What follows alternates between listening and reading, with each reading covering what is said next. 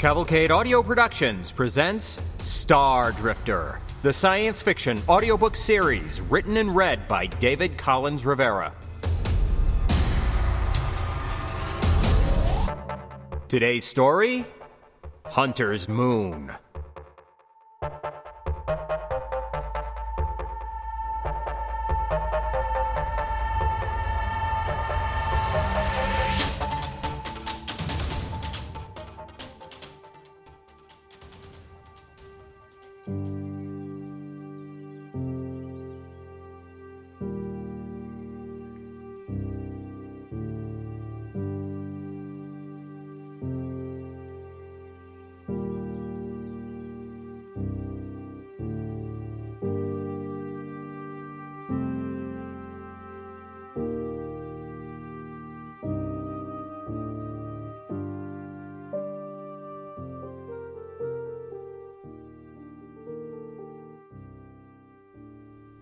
The rich, spicy aroma of a Kona and Karsu cough tea blend filled the small office.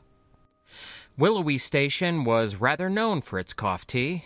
It was nice to indulge, even if it was from a vending machine.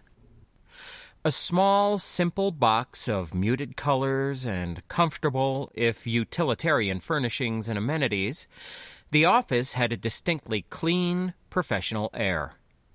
Its walls were chromatically adjustable, just like the lighting, and Drayvon had changed them to a soft shade of plum with slightly shadowed corners. She liked it that way, and he knew it.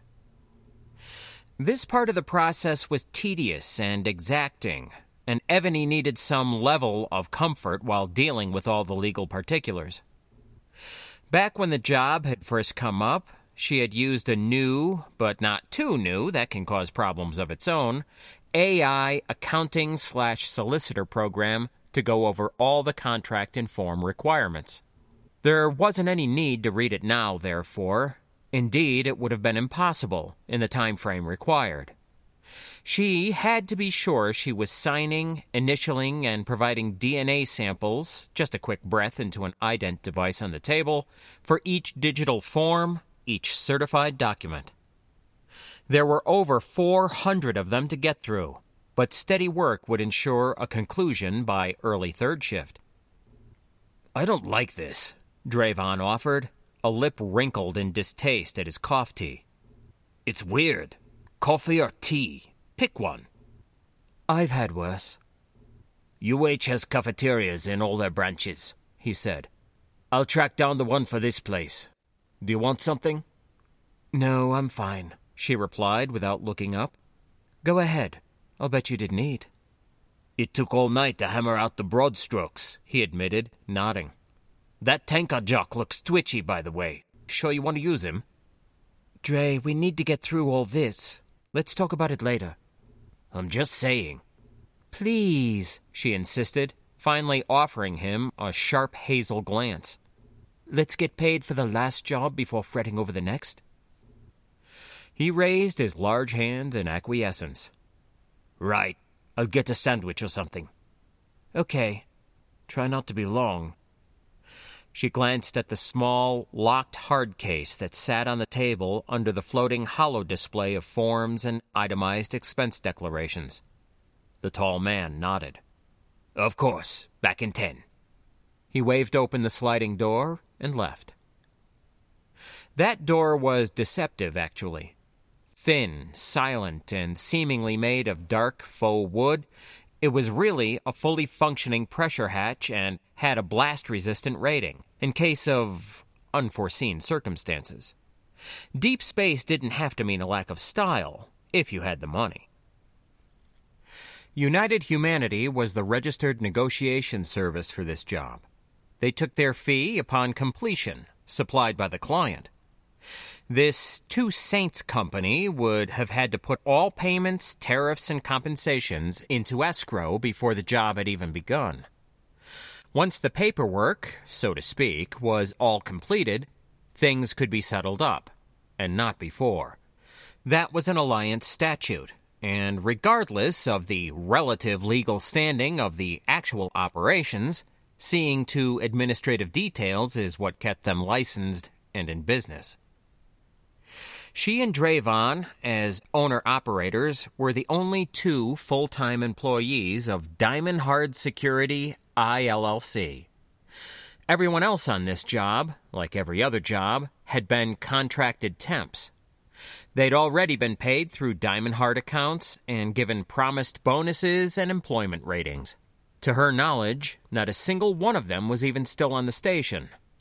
Those that survived, anyway. And all had had the balance of their individual fees or death bonuses paid out in the precise manners outlined in their contracts. It was another bureaucratic detail, another aspect of the law. She had started on it before they'd even returned to Willowy. Working with hire-ons added to the end-of-contract process with UH, since evaluating reports had to be filled out for each of them, dead or alive. It kept ongoing costs and other, even more complicated elements of bureaucracy to a minimum. It kept their operational capabilities flexible and profit margins comfortable. And it kept work-for-hire personnel insulated from company assets and long-term plans. She finished appending the required employee evals, then turned her attention to a big section for finance and banking details. She still had her AI on remote standby and ordered it to fill in the forms. It did so in a blink, but, as usual, flagged a dozen or more entries that would need her attention. Not every possible option was covered in the commerce template she used for the program. Templates had to be updated with each job, as laws, policies, and formatting particulars evolved throughout the galaxy. She had to fill those sections out by hand, therefore, which is where much of the time, on this end of the mission, always went, down bureaucratic rabbit holes. UH, as negotiator between Diamond Hard and Two Saints, was here to help as much as possible, but they couldn't do it for her. That, too, was the law. It was her responsibility to see to this mundanity. Dre, on the other hand, was the coordinator. He did all the nuts and bolts hiring and firing. He found the contacts and contracts. He often led tactical operations on the ground. Hands and brains, as he liked to put it, though he was no idiot, and she no shy wallflower. Drayvon could easily handle forms and contracts, and often did so if she were indisposed. In fact, he'd drafted all the employee evaluations that she'd just submitted. And, of course, Evany herself had been armored up and standing next to him throughout the operation. Partners in life once, now just partners in business. No, not just. The company was their dream, and they had both worked very hard to build its financial stability and reputation. They got the job done every time, whatever it was. That wasn't written as a guarantee in the contracts, but it had become their rep. In the private security special ops field, they were respected. In a professional landscape filled with burnt-out ex-soldiers, former or current pirates, brutes, sociopaths, and rah-rah types who got their fellows carelessly killed, Diamond Hard was starting to stand out. They had enough offers coming in now that they could afford to be a bit picky. They could focus on delicate HRR operations, like the one Two Saints had approached them with. High risk and return. While she'd never heard of Two Saints before, that wasn't unusual in a galaxy filled with billions of tiny, incorporated business endeavors. Supposedly rooted in shipping, the company could have been exactly what it appeared to be, or it could have been a front for just about anything else. While it was always bad work to work for bad people, and unlike all the other shady offers they were being increasingly inundated with, this one came with a UH rating of 1.0. That was the highest clearance and reputational classification United Humanity could bestow on a client, short of operations assembled on its own behalf, which always rated a 0. This meant that whatever Two Saints Diversified Holdings, ILLC, actually was, it had the trust of the most trusted negotiation service in settled space. An uncommon thing for a company less than a year old, according to standard background checks, and one which also had no personnel records publicly available. Yes, all that was unusual. A line of small metallic flowers popped open silently in the steel bulkhead above Litany's armored head. Armor that would have been as nothing to the polonium-tipped bullets spraying at her in the darkened companionway. The attack was from a suited team soldier down the corridor who had eased out from an open hatchway 12.5 meters ahead, according to her targeting HUD. She motioned to her elbowman, Peter Nymark by name, to keep the figure covered and hiding. The man nodded, immediately letting loose a burst from his own weapon. "Ev, these guys aren't budging," Drayvon called over comm. He was forward with two others, hovering in an open archway that formed a vestibule before the ship's bridge. There was a distinctive flash from around the corner and a discernible shudder in the deck. That huge woman they'd hired as heavy weapons spec, Sinden was her name, had leaned out in a ridiculously perilous manner from behind a strut of the arch of the vestibule. She'd let off a dazzling burst from her shoulder-mounted charpack. All three of Diamond Hard's people up there were so close to the point of impact across the hallway that, if the gunship was still in atmo, the air between would have plasmized from the shot and cooked them alive, despite their suits. "Heavy Dub, hold your fire!" she screamed. "Got one," came the gen-engineered woman's quiet reply. She sounded amused. "There's a side hatch up here," Drayvon put in over the channel. "I think they're flanking. Probably just crew." "Team has frozen tac-ops on these ships," Evany reminded him. "We won't be dealing with regulars for very long." She ordered her suit system to open the helmet mic to an additional channel. "Josephina, we're stuck near the bridge. We cannot retreat. We need options." "Press forward, Unit 2, Zay Hunek, captain of that ship, ordered simply, calmly. "We're paper targets over here," she insisted, and ducked again as the hatch guy took another pot shot. Peter fired back, then crossed to the opposite side of the companionway for a better angle. "Make it to that armored door and we can win this," Josephina's gunner put in over the channel. Much of this was his plan, his doing. She barely knew the man, all things considered. "That's a long way to go right now, Ejock," she snapped back, firing a burst of her own. "Kells has formed a global police force, which sounds much more impressive than it is. A small branch of it covers the town, this Lake Werner place, as well as the surrounding communities. It's a big area, and they're overextended, so response times are slow, even by robotic assets. In addition, the facility has its own security, which is also understaffed. Your on-planet contact will have this information in detail, including an advanced surveillance breakdown assembled over the past several months." The sandy-haired woman, with skin tone and clothing to match, an odd stylistic choice since it made her seem like something solid and synthetic, formed in a factory, manipulated a tri-D image over the table. It showed a sprawling data center set within a pastoral-looking countryside on a planet called Ochre Kells. This was a terraformed world in the Kyunsu star system, deep in Corporatespace. "Ms. Fernando Juan?" Evany began, but the woman gestured dismissively, brown eyes sparkling. "Please, call me Roa if you're comfortable with informalities." "I am. Call me Evany." Drayvon," her partner added when the UH negotiator looked his way. He sat at the table and was just laying out Evany's stuff from her office bag. This included a set of display glasses, a datapad, and a plastic box containing various documents on small data blocks. He stood for a moment and shook the UH representative's hand. When they'd entered the room, Roa had launched into her presentation immediately. She'd met them in the building's large foyer when they arrived back in first shift after they'd checked in at reception.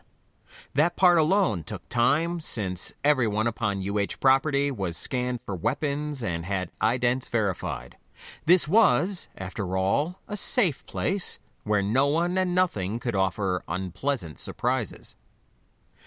Bustling along in a perky manner, Roa had escorted them directly to this room, explaining United Humanity's latest SOP updates the whole way.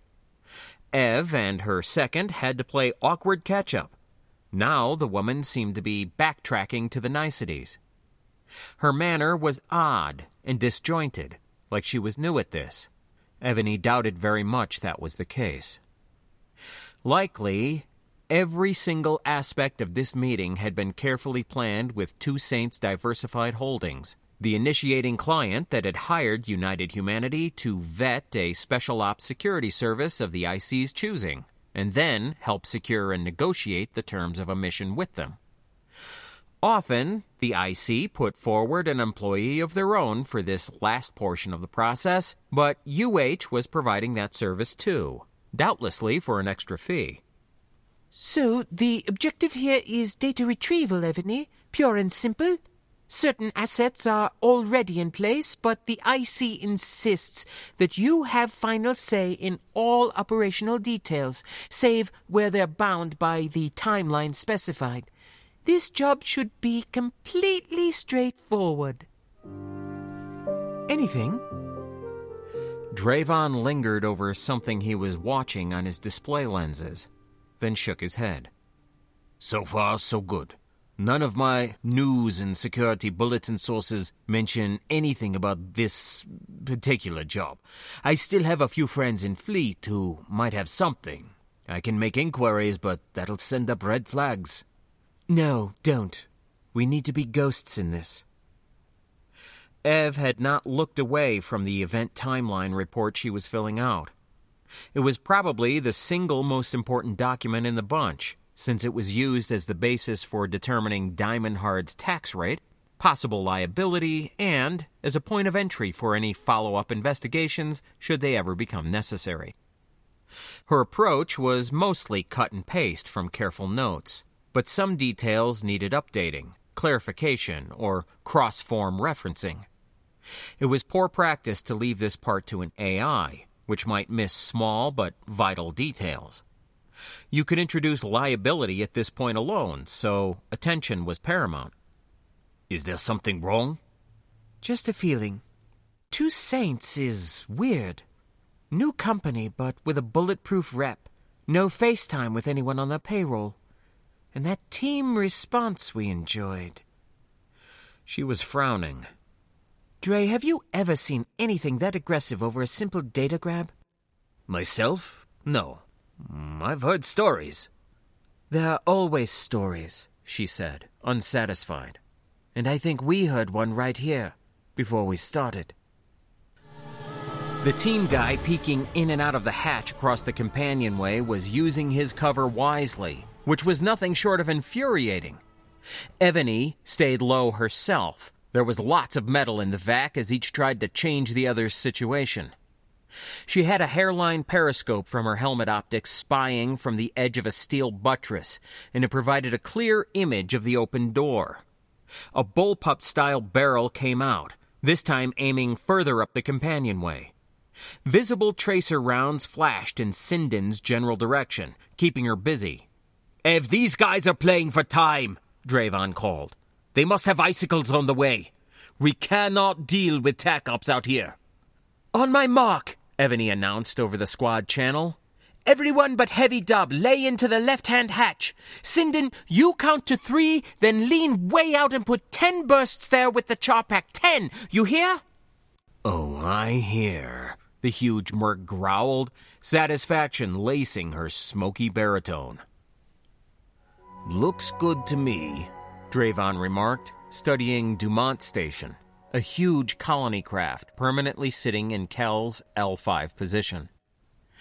There was a lot of traffic out and about, but nothing edging near, and they weren't getting any alarms or notices from the shuttle's automated controls. Just another self-flying taxi, heading from the planet to the station for the weekend. One of thousands. Not a single hiccup, Sinden remarked casually, yet apparently impressed. She was reading a mushy romance novel from her datapad. Smoothest operation I've been on in years. That surveillance report was primo stuff. Even the notes about the guards' work habits was spot on. Dre didn't stop his scrutiny, even while he replied, "Yeah, everything perfect." The others had been engrossed in their own little distractions, like Sinden, but he had on his serious tone and they all sat up. Well, except for young Freed Cohee, who was snoring in the back, face buried in the crook of his arm. Evany touched Drayvon's elbow and motioned for him to sit, darting her eyes at the others by way of explanation. Just a flick, but they knew each other well enough that it spoke volumes. You're making the group nervous. He glanced at their collective concern, then nodded once, sat down, and deliberately turned away from the shield glass porthole. Sinden seemed unconvinced. To Evany, she asked, "Our ride is ready to launch?" "We got confirmation from their flight deck 1 hour ago," she told the woman, tapping at the data watch on her wrist. "And the station flight schedule has been updated. A Daydream of Josephina began prepping as soon as they got my thumbs up back on the surface. We'll take the dockside tram to their berth as soon as we're aboard station. We aren't going through customs or entering Dumont proper." They were still 2 hours away from any such link-up, so the big woman nodded and returned to her book. Dre's tension was infectious, but this was a professional crew, battle-hardened and capable of forced calm when required. Besides, they really had gotten away clean. Or, so it seemed for the next 40 minutes. Then a rattling alarm blared from the robotic shuttle's display panel. Red and blue lights on both sides of the readout were flashing, and a mechanical voice announced, "Attention, attention, attention. This shuttle has been flagged by Orbital Control for inspection.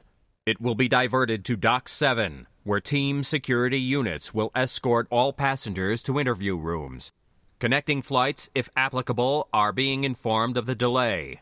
Your cooperation is appreciated. Every effort will be made to minimize the disruption of passenger schedules. Dumont Station Management apologizes for any inconvenience." It began repeating, but Evany reached forward and hit mute. Everyone was alert, watching her. Even Freed was awake now. "Here's our escort," Dre announced evenly, lifting a chin at the same porthole. Matching vectors with their automated shuttle was an equally automated drone craft, seemingly right outside. Though it was smaller than the shuttle, it was painted bright yellow and black and bore drooping antennae and sensor stalks below. It looked like a giant wasp. Similar to a professional racing vehicle, it had the logos of sponsors and investors plastered all over it, for the management company governing Kyuntsu System and for Orbital Control. It was how things were done here. There was a badge for Corporatespace itself, another for Team, a large one for Dumont Station, and the instantly recognizable trademarked logo of the International Route Management Authority. There was also the barrel of a plasma pulse gun just then extending from a shell-like prominence in the center of the thing.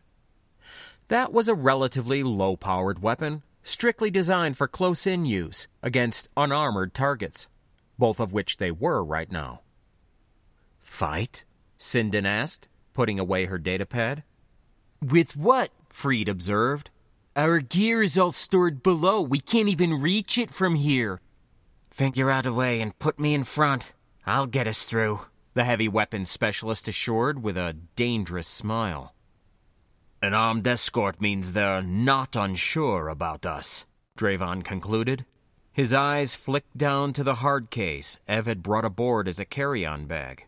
"They'll be ready for trouble when we dock." He looked up at his partner.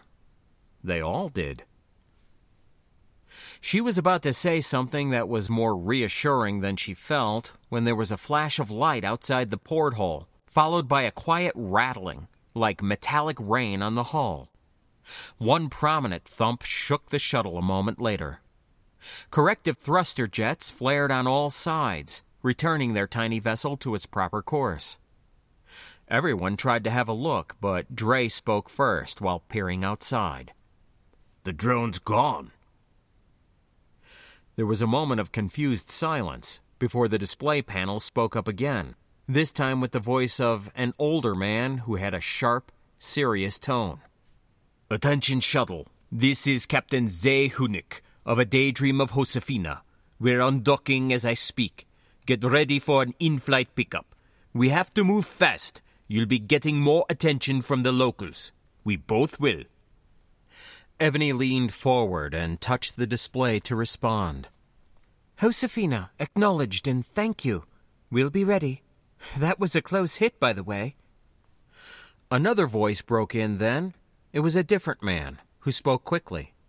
Gunnery here. Intervening traffic makes your taxi difficult to target for station DEWs or other line-of-sight weapons, but that drone was fairly close. I launched a dart when it started matching your vector. Took a few minutes to get there. Sorry. No one over here is complaining, she assured him with relief. They worked silently for quite a while. The two of them were able to do that, had always been able to. They weren't now what they once were to each other, but things were still comfortable. They'd started as business partners, evolved that relationship into a personal one, and then evolved it further into what it currently was. Two friends facing the galaxy, side by side. Evany wasn't involved with anyone now, though she used a quality escort service on a semi-regular basis. Drayvon was dating some guy who worked at a hospital over on Styrian Waypoint Station. They met after a mission 2 years before, when Dray had needed some patching up. Diamond Hard business kept the two of them apart most of the time, so it wasn't very serious. The ever-busy, always ugly Styrian Waypoint was Drayvon's official residence now, though, so it wasn't very casual either. This musing made her lose track of the itemized list of deductible expenses Diamond Hard would submit with the report. Her cough tea was long gone, and she needed a break. I'm going for a sandwich. Did you find that cafeteria? Drayvon didn't look up from his news and data mining, but hooked a thumb in a vague direction behind him. Yeah, there's an automat back that way, down the slidewalk. Nothing special, but it seemed fresh. Grab me a soup or something, whatever looks good. She nodded and started to the door when her partner raised a hand, his eyes having landed on something in the holographic display. You said to focus on industrial espionage, right? Yeah, missing data specifically. What is it? She came up to look, but he'd become a speed reader after having his eyes replaced with cybernetics a few years back. The display scrolled confusingly fast. Team security dispatch. Looks like a follow-up report or response for clarification from some other branch of the Montero Group. It was issued separately from some larger inquiry, but didn't inherit the original report's security settings. There was probably a mistake. It went out over an open data channel. Concerns us? The listed location, date, and time all correspond to the operation. I'm thinking yes. Anything about that? She asked, nodding at the locked hard case on the table. It was small and dark. Unassuming, really, like an overnight bag.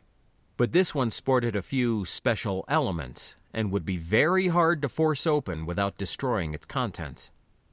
There's an hysterical quality to the writing, and it does refer to a data breach. Uses the words catastrophic and total loss. No mention of which department, but look at this. He stopped the rolling text, highlighted a particular line, and expanded the font size so she could read without leaning in.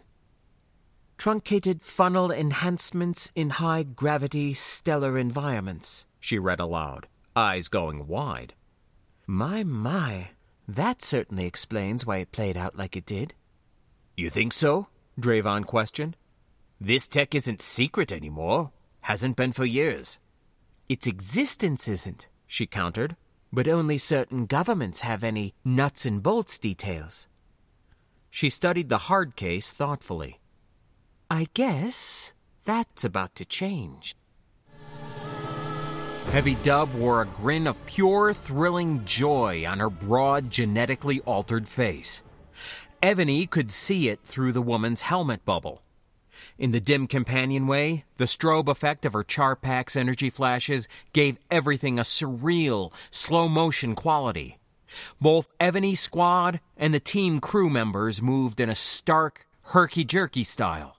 All units to the bridge hatch! Heavy Dub, give him enough time to get there! The HW Spesh was counting aloud, focused on putting those 10 bursts of energized particles through the hatchway held by the team crew members of Deep Pockets. She didn't respond, except to step out into the companionway so the others could scramble into the open space behind. A large, armored iris valve was closed up tight at the end of the small space, a space now crowded with mercenaries. No, not all of them were her people. Some were team. Where did they come from? There was a metal door in the side of the vestibule, possibly for some sort of supply room or connecting corridor, and it was open. They'd been flanked. A half-dozen soldiers in thin emergency pressure suits had been about to ambush Heavy Dub from behind when the vestibule filled with the rest of her people. There were brief flashes of slug throwers and ineffectual stunners, some pointed high, some low, as the two groups grappled in the tight space. One of the ship's crew hadn't even gotten through the side doorway before being dropped. Sinden was still covering the hatch on the other side of the companionway, letting off an occasional burst that punched melty holes in the metal of the bulkhead, keeping anyone still alive over there back from the doorway. Behind her, the fight raged on. Curses and grunts came over comm. People fought hand to hand, desperately, savagely. Another of the ship's crew fell backwards, this one pawing at a hole in his suit, redness rushing out, foaming up and vaporizing in the vacuum. Evany had been last to arrive and was behind them all. She was looking for a clear shot when someone tackled her from the side. She went down among the roiling feet and arms while a handgun went off repeatedly in her torso. Whatever it was, the small weapon wasn't meant for armor like hers. She could feel the shots hammering her stomach like fast jabs. They hurt, but didn't penetrate. The young man maintained a panicked hold, his gun between them. Blue, terrified eyes were visible behind the faceplate, and because he had her own weapon arm pinned, she couldn't fire back. Instead, she battered at his faceplate with her own. Slam! Slam! Head against head, repeatedly. It wouldn't damage his visor or helmet, but it was violent and disorienting. The soldier shifted instinctively to avoid her mad attack, and she swept her offhand up between them. She found his pistol and pushed his thumb up and away with her own. She slipped fingers in and twisted her opponent's hand aside as she had been trained to do in countless close-in defense classes. In less time than it took to register, she'd taken the weapon from his hand. Too surprised to respond, the man let Evany slip from under his arm. She sat up, hefting her own stubby automatic rifle in one hand and the young man's pistol in the other. It was a strange thing, with a flat barrel made of dark gray plastic. Likely an energy weapon of some sort. She was puzzled by it. She ordered her suit AI to connect comms to the crewman's radio. My gun doesn't have a stun setting. Does yours? The young man shook his head no. Bright, round eyes locked on hers. They sparkled sapphire in the light of Heavy Dub's pot shots, who was at way more than 10 now. Then it's a bad day for you, she stated, and pointed her rifle at his faceplate. Ladies, gents, and gendens, may I have your attention? Captain Hunick announced over ship's intercom. His manner of public speaking, if this counted as such, was clipped, almost reluctant, as if he disliked talking in general. His manner, in person, once Evany and her people had come aboard and gotten settled in, had turned out to be very similar. Welcome to Star System 81845W. Don't get excited. don't bother looking around, we're not staying.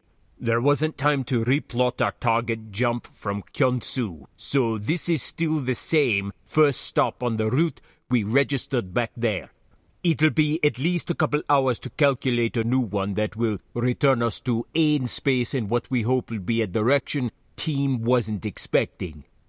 The longer we're here, the more time they have to assemble a posse.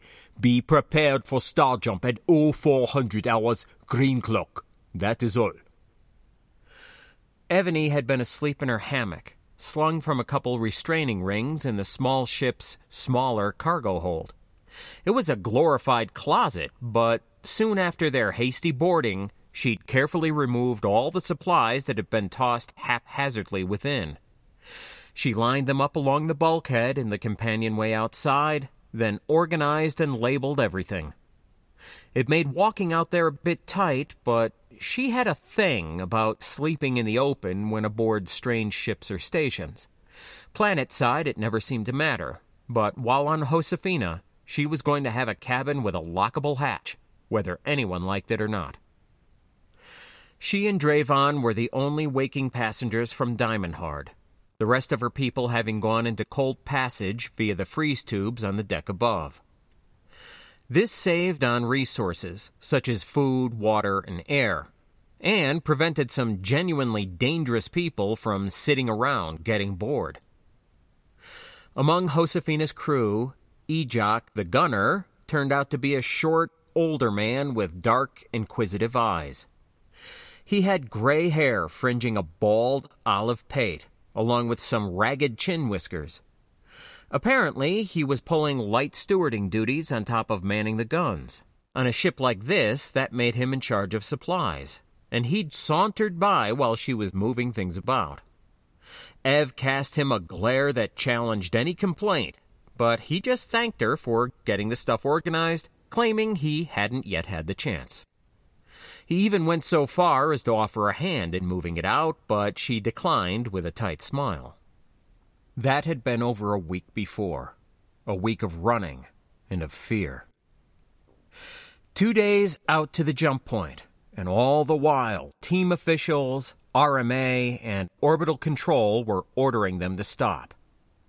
This operation had been timed to occur while no military vessels were present in Kyonshu system, a small but significant detail that someone, presumably at Two Saints, had made a point of including in the plan's requirements.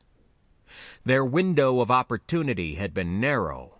If the operation had been mounted either a week before or after, they'd have all been killed in the attempt. The energy weapons available to Kyonshu authorities should have been able to track and hit them while underway, and a few tried, coming close.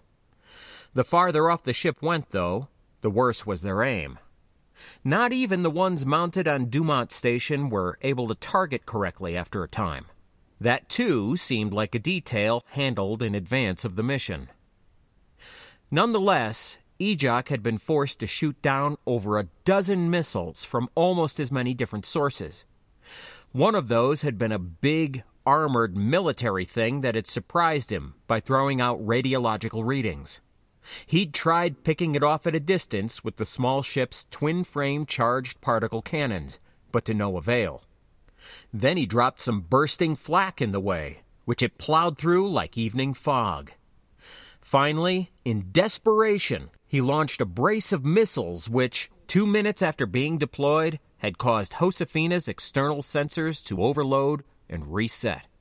The incoming threat was in rapidly scattering pieces after that. When asked later, he wouldn't tell her what kind of ordnance he'd been using, except to say that it was expensive and now in short supply. Once out of Kyonshu's gravity well, they entered star jump. Thereafter, they were safe from enemies and could not even be directly tracked. A Daydream of Josephina was literally in its own tiny artificial universe. They popped out of existence at the edge of one star system and popped back in at the rim of another, light years away. Not even a heartbeat of time had passed for the real universe between those events, but Josephina and her passengers had experienced several days of welcome downtime. It was a chance to catch their collective breath, and for Evany, at least, to get a head start on the eventual paperwork. She wasn't likely to fall back asleep now, so she rolled out and made her way to the single fresher aboard. There was often a line to get in, and someone had even cobbled together a narrow bench from pieces of packing crates and other detritus. A woman she only knew as Sable, who had neon yellow hair that actually glowed, though was currently pulled back into pigtails, was sitting there reading from a datapad. There was a folded towel and dop kit on the bench, which she moved to her lap to make room. She was the cold passage specialist aboard and had gone over Josephina's protocols for freezing people down with both Drayvon and Evany when they'd first come aboard. The woman spoke competently, answering all the questions Diamond Hard put to her about the health and safety of its employees. They hadn't spoken since. "I'm just showering," she muttered as Ev took a seat. "If it's urgent, you can go next." "On military ships, showers are separate facilities." The woman glanced up. "Is it urgent?" "I can wait." She nodded and returned to her reading. No small talk, then. Obviously, Sable was experienced with mercenary work and knew the drill. You don't make friends or enemies of your colleagues. You do your job, you get paid. Nothing more, nothing less. This was a small operation, all things considered. Yet Diamond Hard's standard rates and fees had been met without undue haggling. Every person she'd met on the mission was exceptional at their job. Clearly, the pre-planning and supportive tactical operations, such as the sabotaging of Kyunsu's DEW targeting systems, to say nothing of the inclusion of such high-quality personnel, were where the budget for this thing had gone. 1 minute later, there was a slight shudder in the ship's frame that she'd come to recognize as missiles launching. A deep horn sounded throughout the companionways. Evany was familiar with that, too, from when they were running for the jump point, fending off attacks. Both she and Sable were in motion immediately, running in opposite directions. Behind her, the door to the fresher opened, its occupant dashing out half-naked to somewhere else. The assigned emergency location for Diamond Hard Security's waking passengers was forward, in the common room. They were to strap themselves into acceleration couches and stay out of the way. "All hands, action stations," Captain Hunnick cried over the horn. 3 team vessels just star-jumped in. Drayvon looked at the intercepted team memo for a long time, turning his head this way and that. If this really is all about free jump technology, then we're looking at someone in the private sector. I mean, Alliance Fleet and Corporatespace team have both publicly admitted that they have this tech under development, that they have had it for some time, and rumor is that old Emperor What's-His-Face over the border does too for his personal security forces. "If that's true, how long before Churchspace is flying free jump ships?" Evany asked rhetorically. Last year, maybe? He questioned idly. I mean, Noble Space is riddled with spies. But my point is, this wasn't a black-budget operation arranged by some government spookhouse. "It didn't feel commercial either," she countered. "Think about it, Dre. Some interstellar corporation would have sent in 10 squads like ours and micromanaged every single detail. If we had gotten the contract at all, it would have been as part of a much bigger operation, under command of some head of company security. Within scheduling requirements, 2 Saints let us form the action plan ourselves." Her partner nodded, agreeing. Things went sideways there for a while, but not for any lack of skill. Our people were the best because we picked them ourselves, and the client picked us because we're the best. Evany smirked in mock humility, but Dre wasn't joking. He did clarify, though. Okay, the best for our operational size, but 2 Saints chose Josephina and its crew for the same reason. The most professional I've seen, and I've seen my share.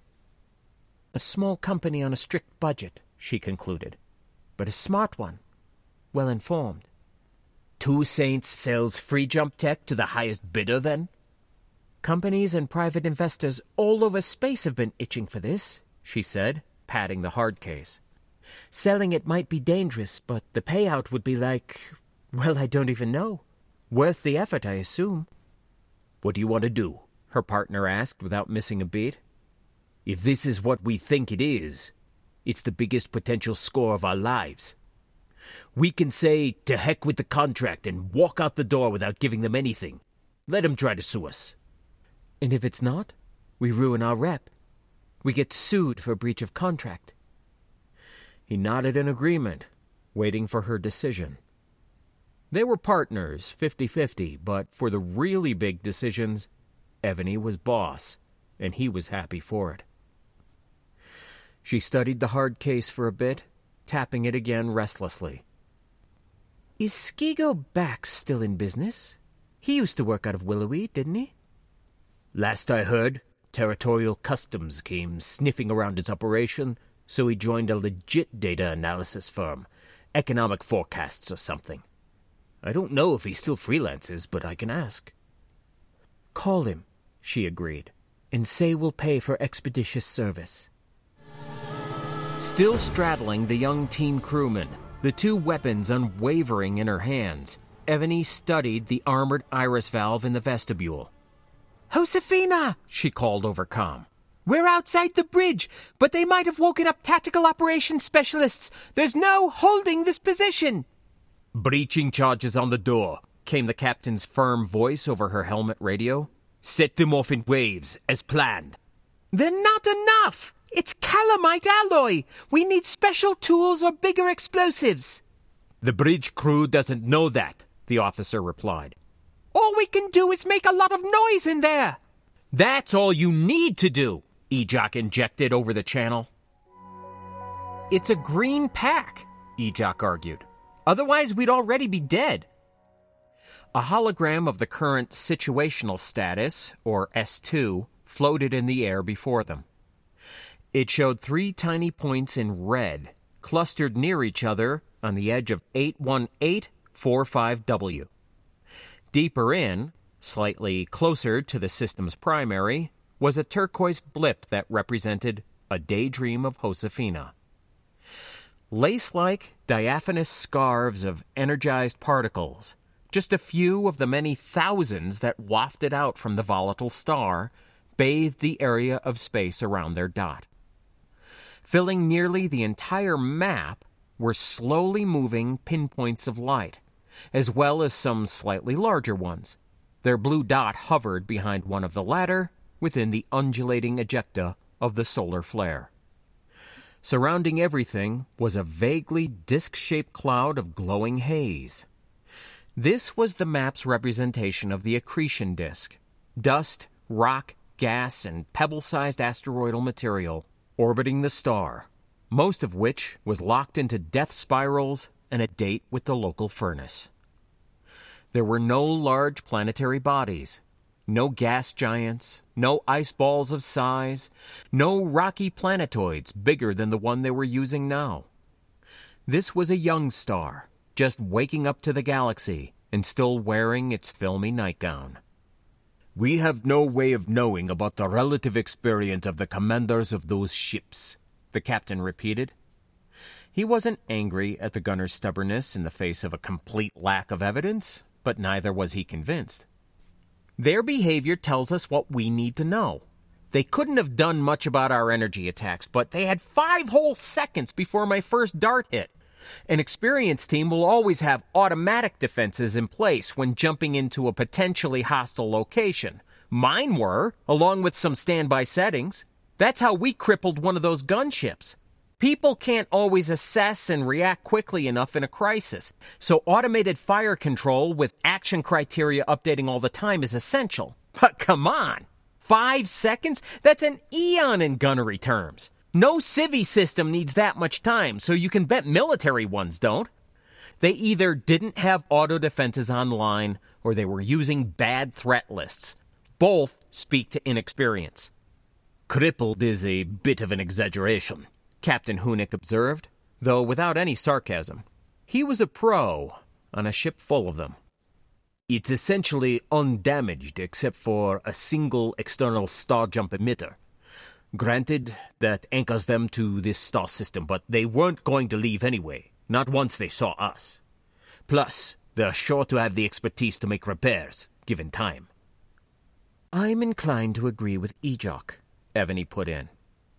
Though she was just a passenger at this stage of the operation, they had asked her to the meeting, hoping for a different point of view. Whatever their command issues were over there, what's the ship's transponder say? Deep pockets? Even if this deep pockets was slow to respond upon arrival for unknown reasons, what about the other two ships? We were still within the attack range of that fighter ship they brought along. Why didn't it counter, or even approach? They were caught by surprise, as a unit.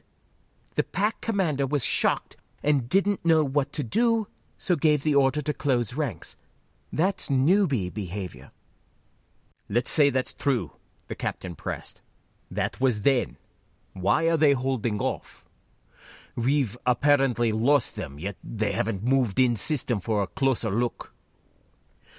The merc studied the map, squinting her eyes as she tried to picture a youthful team commander on their first major assignment. Maybe someone pressed into this mission in the face of urgency, well ahead of any earned advancement. I think they're afraid, she stated. From the pack leader's point of view, we were waiting in ambush. We knew that they were coming somehow. Then we just up and vanished. We're ghosts. No, make that goblins, because we bite. They're maintaining formation in case we come sniffing round again. There have been no graviton exit cones, so they haven't sent for help. Why is that? Because, until such help arrives, any fight will be just 2 against 1, and they're not comfortable with those odds. The commander is overestimating us. Captain Hunnick shrugged, surrendering the point. How long do we wait? Wait, Ejok echoed. For what? For him to get bored and leave? So long as it's sitting right there, scared or not, that hunter-killer pack owns the jump point. It's sifting through the pea soup of this star system with every sensor on all 3 ships. We might be masked for the moment, but the dark side of a protoplanet or moon or whatever rolling through the particulate fan of a solar flare is a precarious perch at best. Once they get a sensor lock, they'll track us looking for any opening. Both gunships are sporting military-grade braiding proton projectors. Take my word for it. They only need 1 clean shot. Josephina is outgunned and outclassed, but we have the edge in experience, Evany summed up. Our collective skills, what we believe about theirs, the conditions outside, and this ship, that's what we have to work with. The captain held up a hand then, as he listened to something over his earbud communicator. His grave face betrayed nothing, but after a moment, he stood from the table. On my way, he answered, then to the others announced, Single entrance cone, deep in the well. 1 light second to empty spinward from our present position. Ejok slapped the table in surprise and annoyance. The fighter? Yes, it's a free jump. Drayvon watched her without comment. He knew when she was brooding and always let her break the spell first, which she did after a time. I know we both have a vision for this company, Dray. I know where we are with it. I'm sorry? I'll be frank. I'm tired. I don't even know when it happened. And this has what to do with our present problem? He asked, unable to follow. Do we even have a problem? We were hired to retrieve some data. It's sitting right here. We can turn it over and walk away clean. Is that your decision, or are you thinking about something else? Ev, are you saying you want out of the company? She looked at him, but he was wearing his mission-critical face, and she couldn't read it. I don't know. Honestly, you're not feeling it? This life, all the killing? Are we talking about me? He posed evenly. I thought this was your confession. don't do that. I've earned more from you. He sighed and stood up, stepping away to the wall. It was as far as he could go without actually leaving. So it turned out a little rough. So what? You would let one bad job break up the company? 9 years we've been scraping to build a business to give the big outfits a run for their money. A privately owned special ops security service to compete with the multi-stellar conglomerates. It's never been done before, but we can do it. She chuckled without humor at Dre's earnest tone, which seemed to annoy him. You're talking like I don't care, she accused. You know that's not true. And don't say this comes as a surprise. We've been talking around the subject for years. Yes, we have, he admitted. You bring it up after every job. Okay. We've been working hard, I'll admit it. I'll call the tanker captain and take a pass on that next job. We have no one on retainer at the moment, no debts. Let's go on holiday. Why not? A few months off, a few years, it doesn't matter. Neither of us have especially expensive habits, so when we're ready, we come back refreshed, company assets intact. She was about to reply when his comm unit buzzed audibly. He slipped on a pair of dark viewer shades and took the call. Evany watched him. His mask was rock solid for several seconds, then his eyebrows shot up behind the glasses. Could you repeat that, please? Apparently, this request was granted because Dre shook his head in wonder, touching a virtual interface invisible to anyone else in the empty air in front of him. That's definitely new info. Your fee's been transferred. Any problems, let me know. Thank you, Skigo. Excellent work, as always. He closed the connection and looked at his partner. 2 saints? She asked, and he nodded. There was no time to think. The very moment she pulled the trigger on the prostrate soldier, there was a click and whine of servos as an articulated mechanical arm swung out from a very well-hidden panel over the armored bridge hatch up near the overhead. A belt-fed, Gatling-style heavy-bore autogun folded out in a deceptively slow manner. Evany was also in motion. She grabbed at Sinden by a strap on the charpack, causing the next shot to go wild. The big woman slipped sideways, off balance.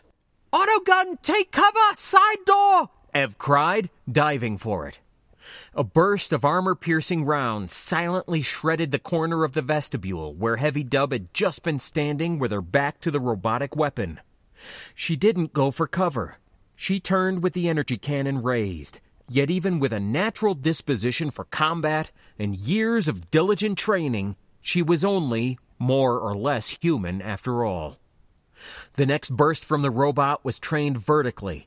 It opened up the armored pressure suit of the massive woman, as well as her, as if they both had zippers. There was no scream or grunt or anything. Sinden faced the machine with adrenaline flowing, her well-honed senses as sharp as razors, her expertise at its absolute peak. And she died.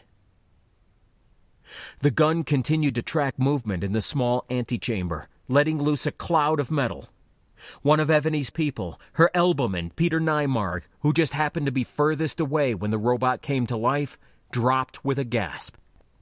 Everyone else made it to the side hatch, into the tiny waiting room beyond from where the team soldiers had flanked them. The soldier who'd been part of that group, and who'd been shot before she had even entered the vestibule, watched them all fearfully as they entered. Her suit had been able to self-seal, and she'd managed to crawl back inside, away from the doorway. She was sitting against the bulkhead, between a bench and a chair, gasping within her helmet, clearly in distress. She raised her hands in surrender when Evany looked at her. It had cost the lives of 2 of her people, just for the rest to make it 5 meters. She almost called Josephina again to demand alternatives, but she held off. Nothing had changed as far as anyone, anywhere else in the universe was concerned. Not even for Diamond Hard, despite this development. There was a connecting companionway beyond the waiting room, and Draven was standing there, watching for hostiles. Anything? She called to her partner, even as she stooped to the fallen team soldier. Not yet, but I've got the willies. What's your call? The gun didn't deploy while there were living crew members out there.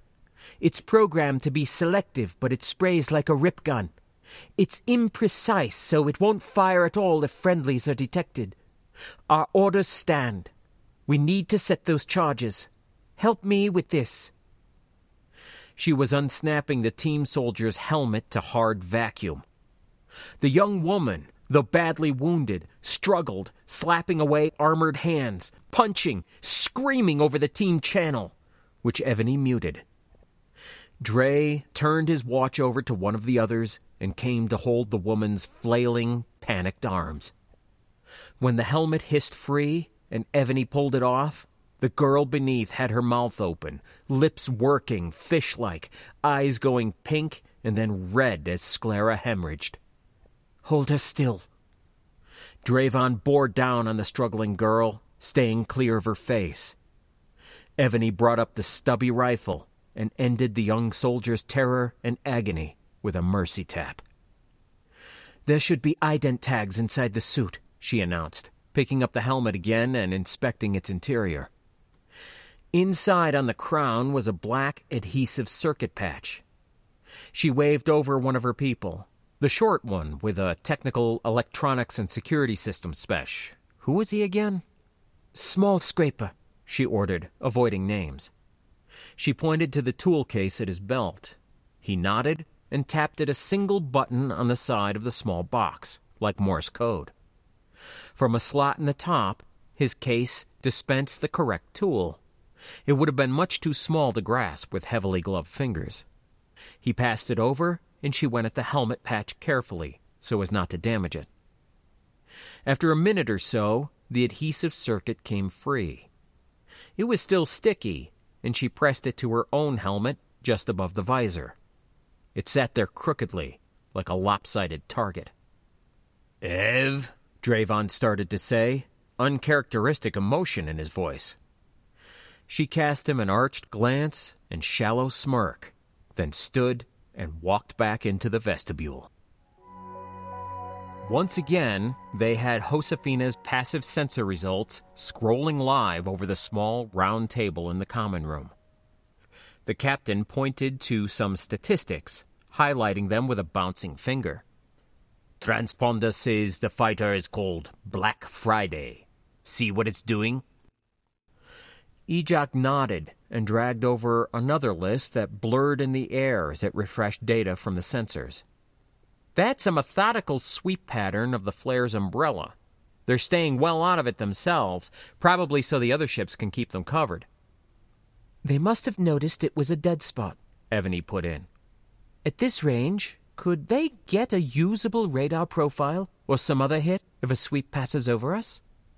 I'd say yes, Captain Hunick measured. That fighter is likely designed for recon as well as combat. It would have high-quality sensors installed. The gunner minimized their many tables of scrolling information and opened up another window. Okay, that's the bad news. Here's the good. Right now, it's like we're in a dark room and they're standing in the doorway with a candle, trying to peer inside. So long as Black Friday doesn't move from where it is, we can see it better than it can see us, or what we might send at it. Can we take it out? Evany asked. Possibly, or cripple it anyway. But without a follow-up plan, we may as well be sending the other ships our coordinates. They could launch dozens of Mass Effect weapons, maybe even shatter this planetoid, which would be fatal for us in such a close static orbit. There was a small system map in a box to one side of the hovering display. He brought this over, too, and blew it up with a swipe. The revolving accretion disk around the star was displayed in dim blues, while their moon was in yellow and Josephina in bright blue. A red dot was now uncomfortably close. He gestured to the other two, out near the jump point. They still haven't sent anyone back for help, Ejak observed. Think about that. They're not on the same level as destroyers or carriers, but the Seeker class is specifically designed for search and destroy missions like this one. I'm familiar with the type, Ev informed them. Well, then you know that the bridge on Seekers is like a fortress all its own. They don't even evacuate Atmo during a red alert the way the rest of the ship does. Instead, everyone in there suits up, and the oxy-nitrogen Atmo is replaced with argon. This prevents fires during combat, but still allows them to shout at each other in case of comm failure. That's some clever design work. Seekers have energy weapons, missiles of half a dozen types, and highly trained personnel in every position. Way to inspire, the merc muttered sourly. I'd rather inform, the gunner countered without any hint of offense. We have 2 of these monsters waiting for us at the jump point, as well as a free jump fighter nearby. Yet somehow, whether they're a green crew or not, we have them all spooked. Now what's the best way to use that? How many more of those secret missiles do you have? Ejak gave Evany a sidelong glance. 2. They aren't enough to win the day under anything less than perfect circumstances, so if you have an idea that involves them, that's what we need to ensure. The gunships will track and disable any physical ordnance I can send out from this distance. These last 2 special shots... he muttered then, apparently making a decision. He brought up a gunnery manifest.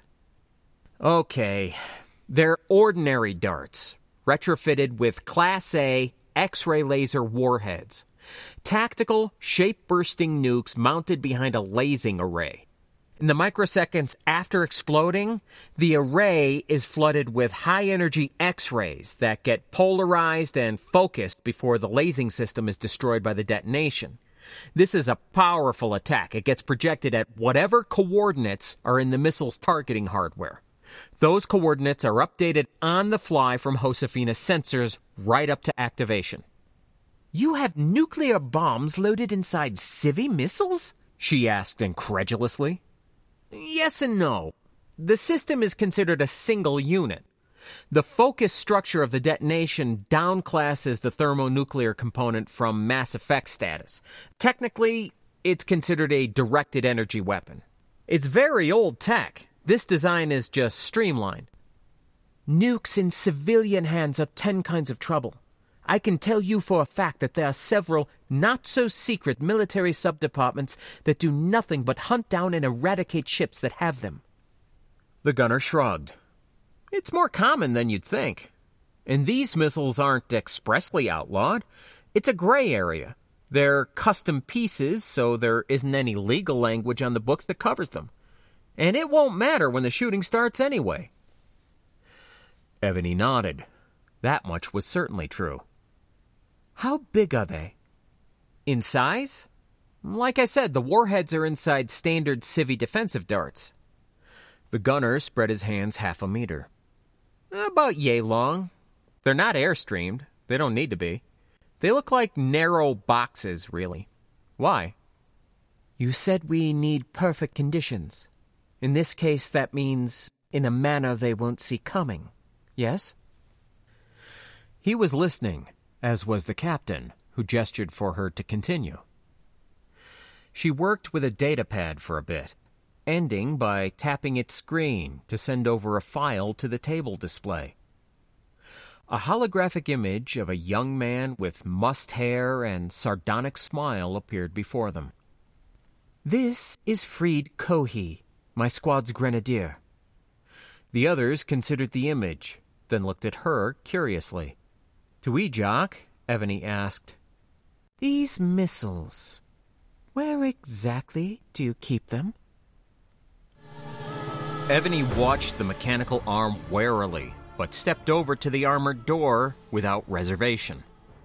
The autogun didn't seem to notice her, though of course it was doing nothing but. It swept the vestibule for enemies, but found only a friendly personnel signature. Place a charge on that robot if it'll let you, Dre advised. It's out of reach, but I'll put one as high as possible and hope for the best. The rest will go around the hatch perimeter and I'll set them off in sequence. She worked as quickly as possible, fumbling small magnetic bombs from their cases. Setting them in place upon the circular iris door, she armed each as she went. Only her breathing was audible. "How's it going?" her partner asked after 30 seconds. Truly, it had seemed an hour. "Finishing now?" she announced, placing the last charge on the door. At the same moment, the robot above her head stopped its sweeping motion. The merc cursed and threw herself to the side just as a flash of light blossomed against the armored hatch right where she'd been standing. The spot glowed cherry red. She was in the open, without cover. The autogun had centered on the movement of the TAC Ops soldiers as they lumbered in from the outer companionway, but did not attack them. They, too, would have identifying patches. Evany dropped to the deck as if she'd been hit. "Company!" she called. A hail of visible tracer rounds and invisible slugs flew from the door of the waiting room. A huge, dark figure in powered armor staggered back from the impact, but did not go down. It, and another just like it coming up, pointed handguns the size of automatic rifles at the side door and turned its frame into flying shards. Ev ordered her suit to activate the first charge. The breacher flashed behind her, and a piece of the autogun bounced off a bulkhead nearby. The iris valve was intact, but the unexpected quality of the explosion made the team giants pause and turn. Evany, still unmoving on the floor, whispered for the second charge, which garnered another flash. Then the third one, the fourth, the fifth. The soldiers now realized that the small charges were ineffective and only localized to the hatch. Once more, they pressed the attack. From her vantage point, Evany witnessed one of the metal-clad monsters stepping up to the side room, this one with a different weapon in hand, something beefier and scary. She kept setting off charges with a slight pause in between until they were all blown. She muttered the command to switch comm to Josephina's channel. "It's done! We're pinned and getting squeezed!" she hissed. "Ejok, do it now!" They sat side by side, reading. Text was standing static above the table, and they only advanced the report when Evany was done with the page and nodded to her partner.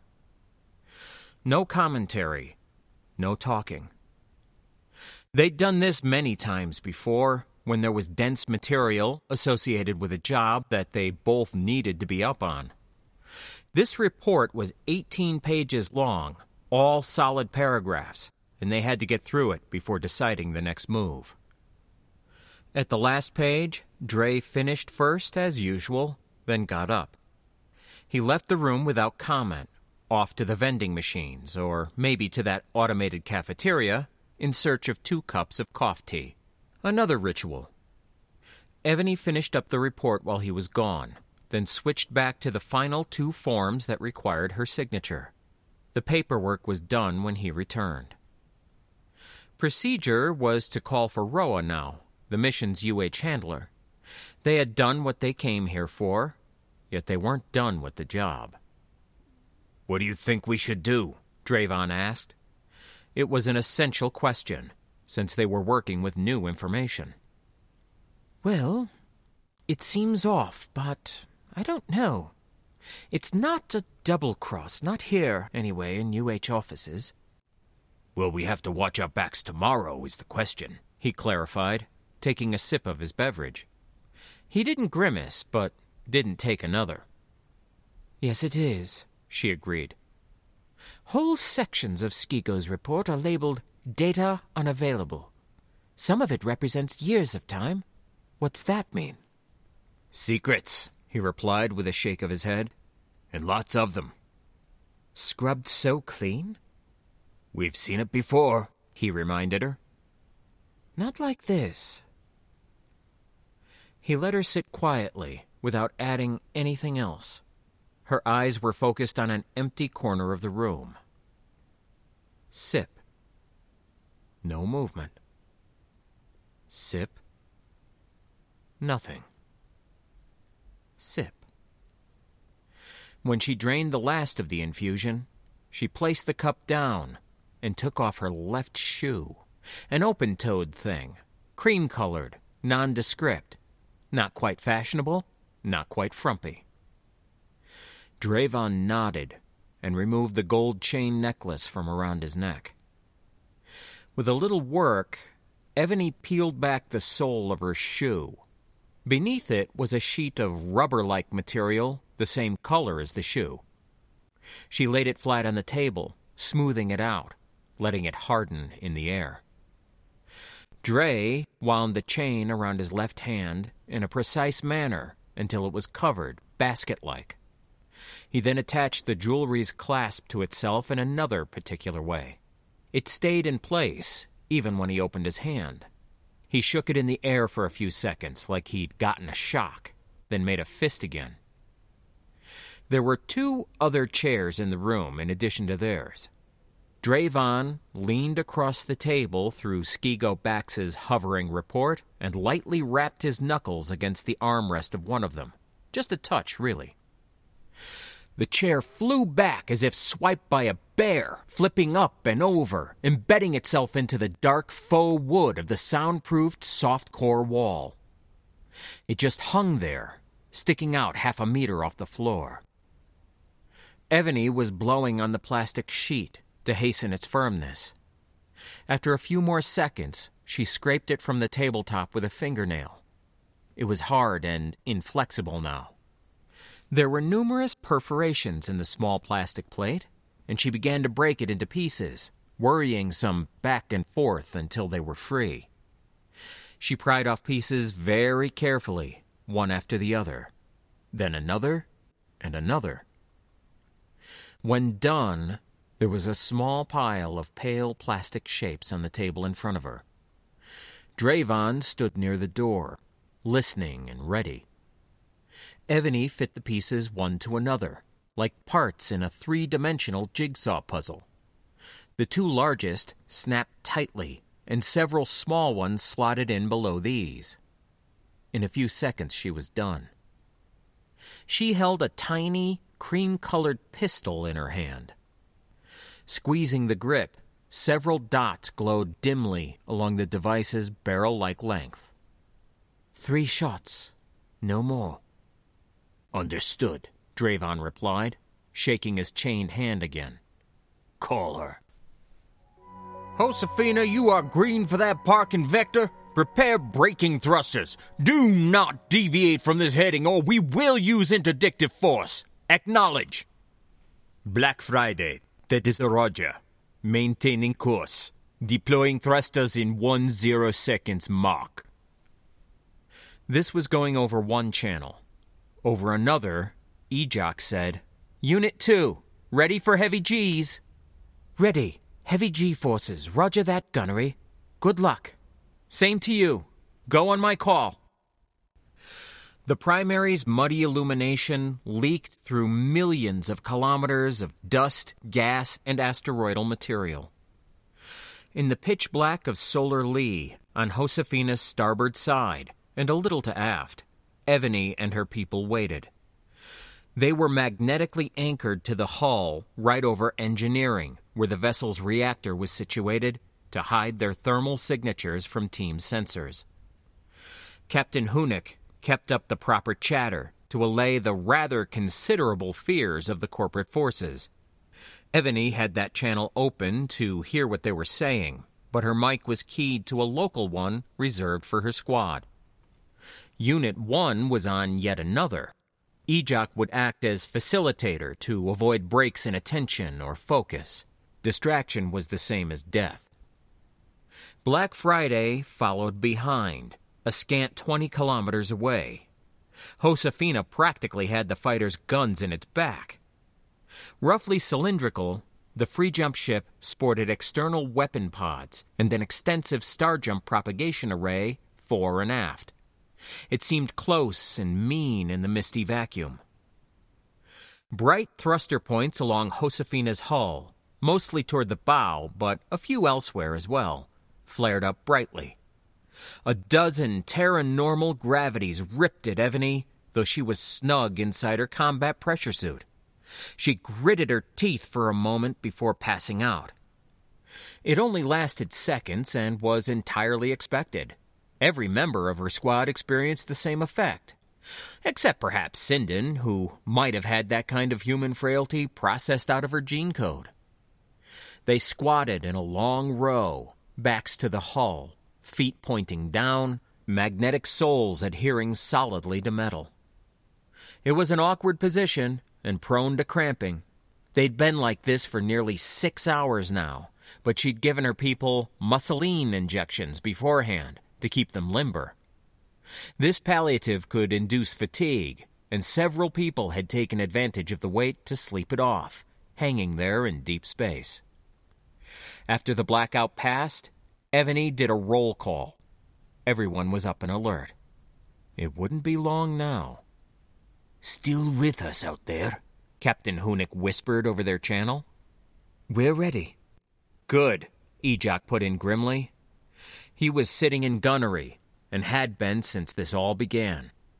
Counting down from 20 seconds. "Squad, stand by," she announced. They were hearing this as well, and were prepared. 10 seconds. They see him now. Behind, a single missile tube along the Free Jump's upper hull began firing in very rapid succession. Flash, flash, flash, contrails away. Automatic defense protocols finally in evidence and snapping on when incoming movement was detected. Smoke and gas trails arced back the way Black Friday had just come. A moment later, bursts of defensive flak blossomed like chrysanthemums in open space back there, as the team fighter tried desperately to destroy the swarm of stiletto missiles vectoring in from an orbit near the proto-moon. While they were still undetected, Ejak had dropped the entire 50 count of this missile type into a slow, lazy loop around the rock. Though sensor sweeps would have detected them under normal circumstances, the solar flare made this difficult, and even close-in actives, assuming they worked at all, could only have logged the ordnance as small, iron-rich objects, just like billions of others in this system. Josephina provided the distraction. It was the pack's quarry, after all, so when Captain Hunick called over an open ship-to-ship channel to surrender, and then brought the ship out of the flare's particulate fan, all sensors upon all 3 team vessels became fixed upon it.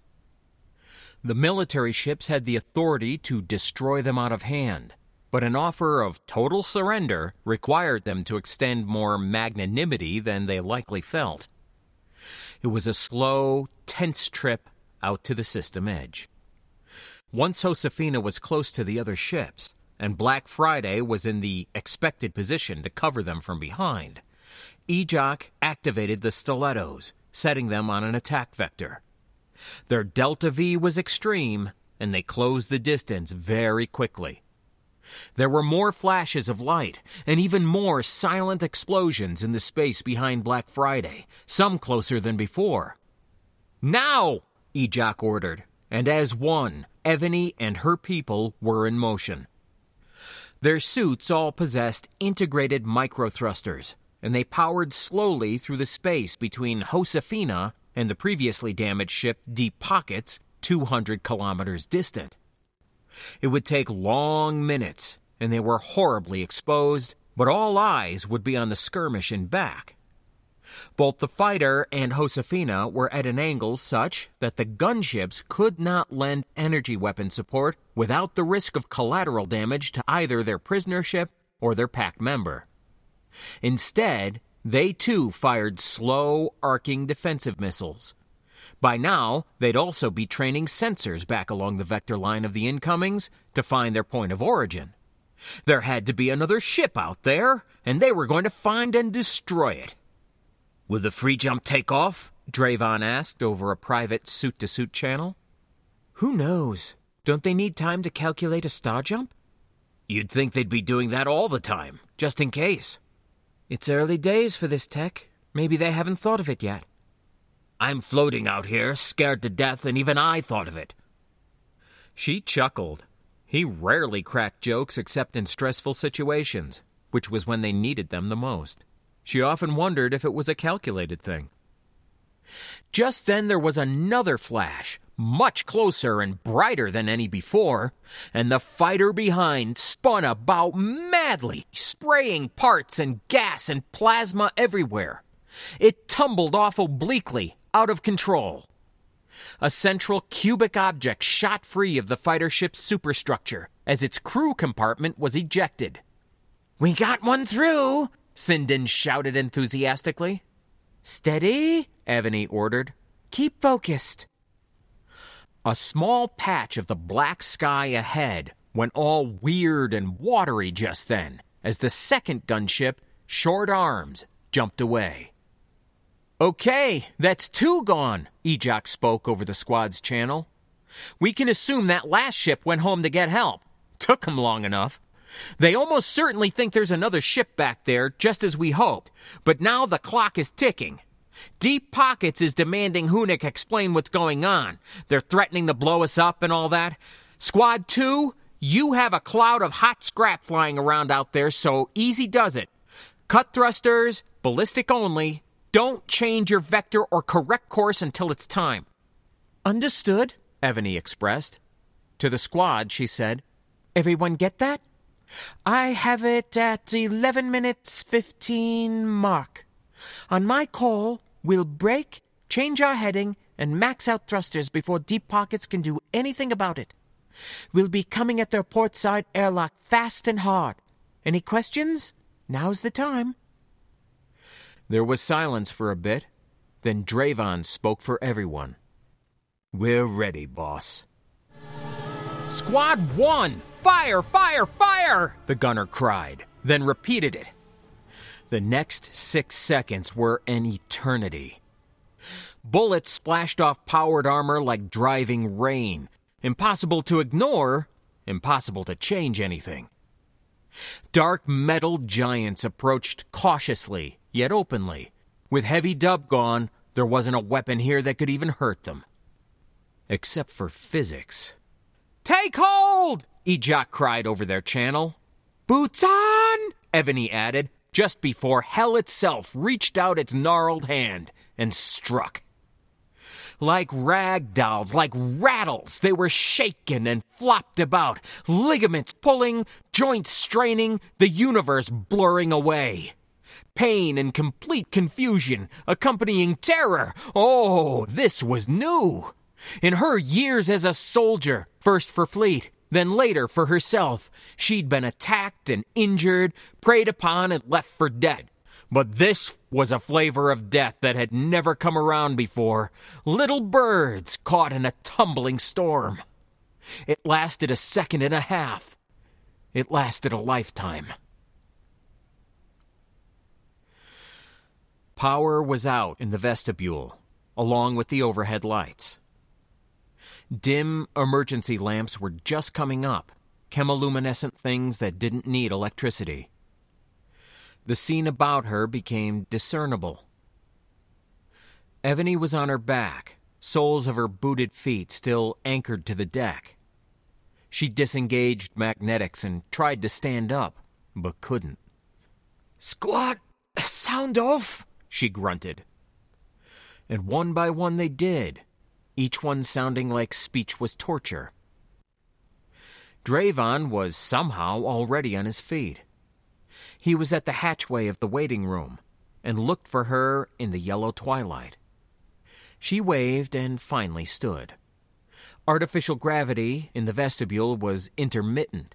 She floated for a moment, drifting a few centimeters before dropping back down to the deck.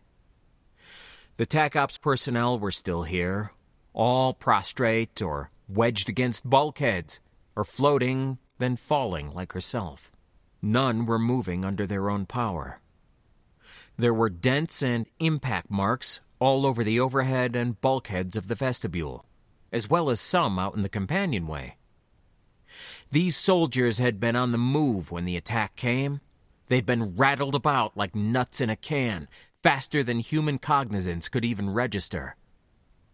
Possibly they were still alive. Those were very nice suits, but they weren't at all combat ready. For that matter, neither was she. "Okay, that's not one to repeat," she muttered over the channel, and received several endorsements. Unit 2, what's your status? Captain Hunick demanded, sounding concerned about whatever he had just witnessed. We're still here. Evac now. Launch into the open, stay close together, and wait for Josephina. We'll be moving as quickly as possible, but you'll still have a bit of a wait. Unit 1 is back in the well, so they're our first stop. Understood. And thank Freed for the save, such as it was. I'm on channel, came a staticky voice after a delay. You're welcome, but Josephina's aim was perfect. 1 direct hit and 1 partial, Ejak confirmed. I calibrated the laser strikes, but Freed's timing was exact. Both missiles had flawless launches from the moon's surface. Took some fiddling with my shoulder launch adapter, Freed Cohey laughed. I really didn't think it was going to work. It was Unit 2's party, Ejak stated with mirth of his own. The bridge crew would have been hiding behind consoles and desks with their sidearms out, waiting for bloodthirsty mercs to break through with their breaching charges. If they'd been sitting at their posts, Deep Pockets could have detected the X-ray darts launching and managed some preemptive DEW strikes. Enough chatter, the captain intoned sternly. Silence on channels unless there's a problem. Unit 2, be in the open, close together, with beacons going. We'll pick you up on the climb back out. This needs to happen without delay. Team reinforcements will be assembling right now. Josephina cannot be here when they arrive.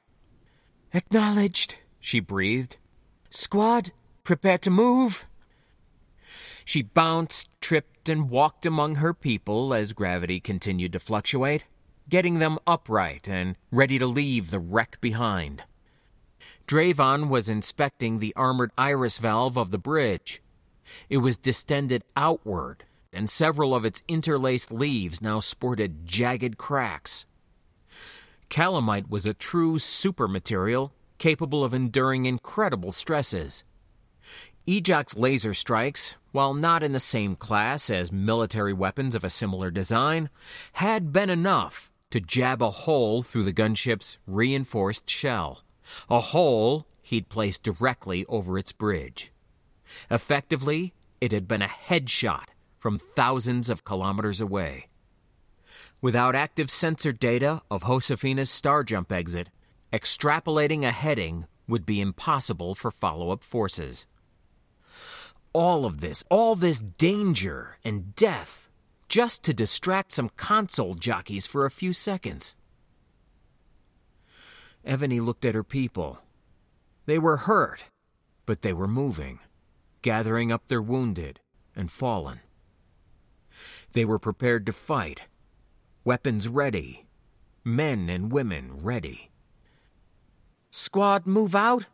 Eyes open for last-minute corporate heroes. We're not home yet. Roa knocked, then entered, smiling her professional smile. All set? The system shows green on our end. All the forms completed, so we can finish up now if you'd like. This last stage of the process was when money changed hands, or occasionally other things. The UH handler crossed to the table and keyed in her code on the ident interface. She turned to Evany and gestured invitingly. The merc held the small hard case at her side. Dravon stood near the door, his chained hand down at his own side, looking casual but ready. We've been talking it over, Evany announced without moving. We're only prepared to deliver this package to a direct representative of two saints, not to an intermediary. That wasn't specified in the contract, Roa stated, looking confused. Do you wish to renegotiate the terms? No, but the conditions of the mission were such that we feel the agreed-upon level of security is inadequate. This isn't about money, Roa, but it is non-negotiable. I see, she replied, but clearly did not. Well, let me pass this along. One moment. The small, uniformly tan woman stepped to one side and muttered quietly over a hidden or bio-implanted communication device. It went on for about a minute, perhaps longer. Then she turned back and addressed them. You are equal partners, correct? May I have verbal confirmation that you both insist on this detail? Yes, we do, Drayvon stated. His hand flexed, but not energetically. You have it, Evany confirmed. Roa nodded and returned to her mumbling. Another minute passed. Then she closed the call. Sorry, most of that was my supervisor, she said without pause. I had to be sure I was following protocol. A Two Saints rep is currently on premises and will be with you in a moment. She smiled again. Thank you, Evany responded, yet she didn't relax. The minutes that followed were awkward, filled with stunted, time-filling conversation about local restaurants. Roa knew of one that offered cuisine from a dozen different parts of space. It sounded expensive.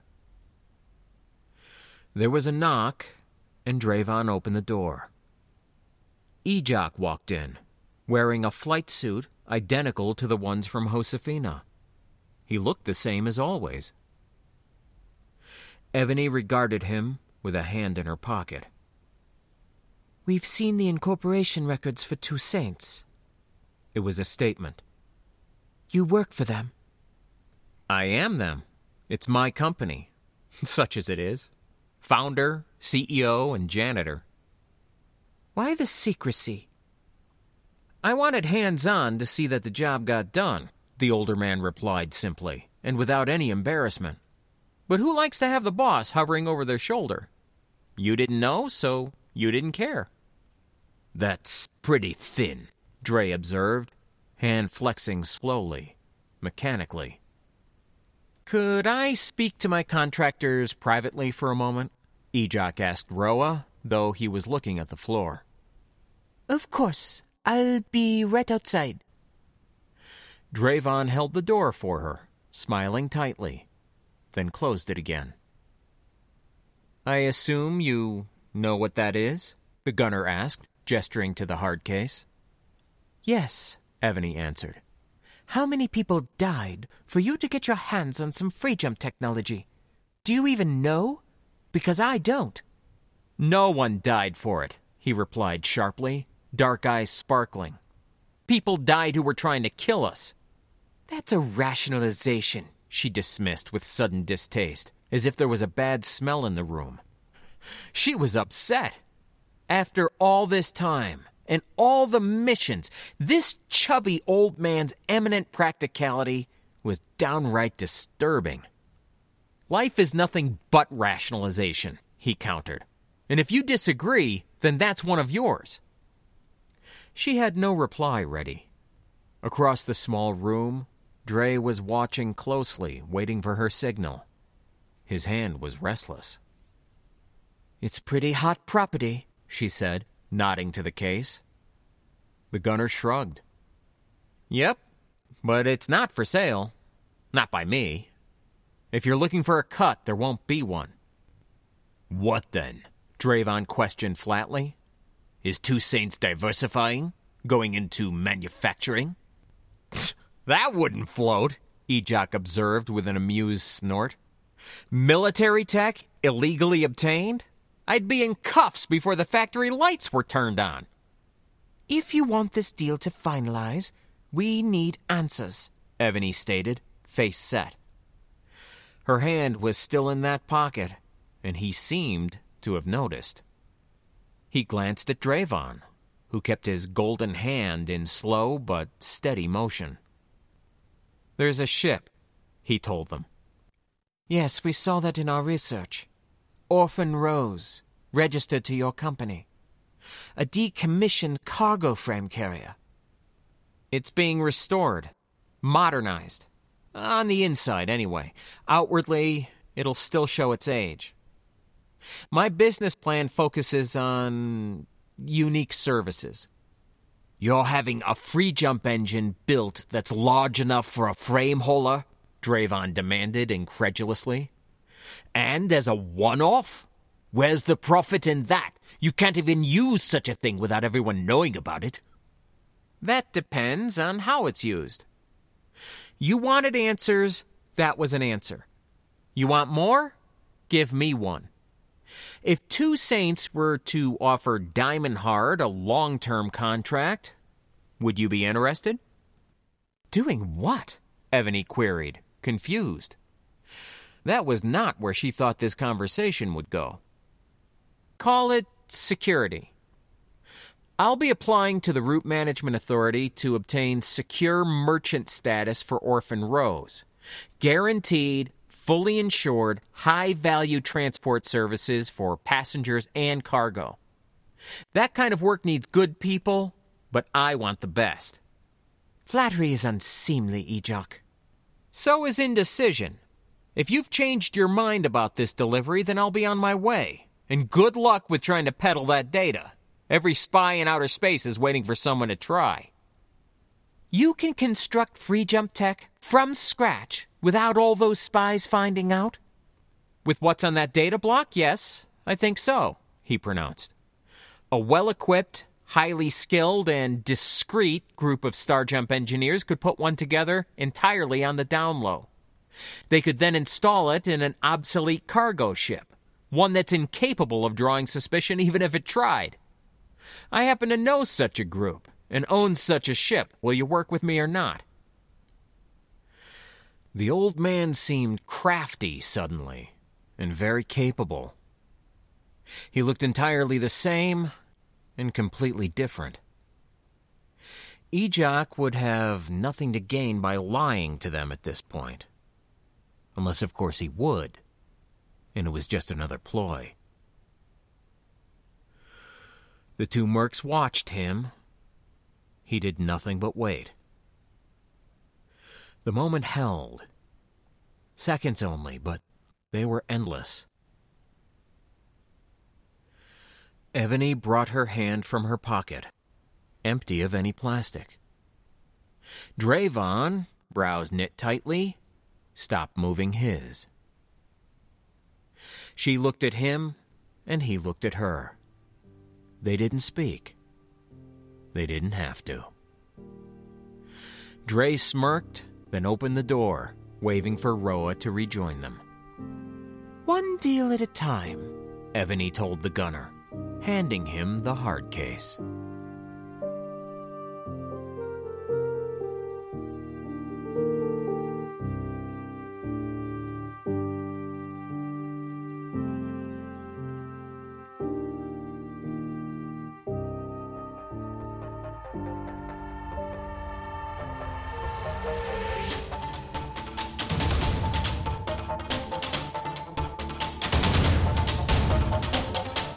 You have been listening to Hunter's Moon, written and read by David Collins Rivera. You can contact me at lostnbronx@gmail.com. That's LOSTNBRONX@gmail. You can also check out my site at cavalcadeaudio.com and sign up for my newsletter. The Stardrifter theme is a piece called I-Core by Trunks and can be found on SoundCloud.com. This audio story also contained the following music: The Missing Star by Itch One, that's ICH, the number 1. Night Rain by Airtone. And Orc March, featuring Snowflake, Wolf Sebastian, and Spinning Merkaba by Bassmatic. And all of those can be found on dig.ccmixter.org. Hunter's Moon is a work of fiction and is not based upon nor meant to portray any person, living or dead, nor any particular place or situation. This story is copyright 2017 by the author and is released under a Creative Commons Attribution Share-alike 4.0 international license. Feel free to use it for any purpose, even commercial, and I encourage you to do so. Thank you for listening. Take care.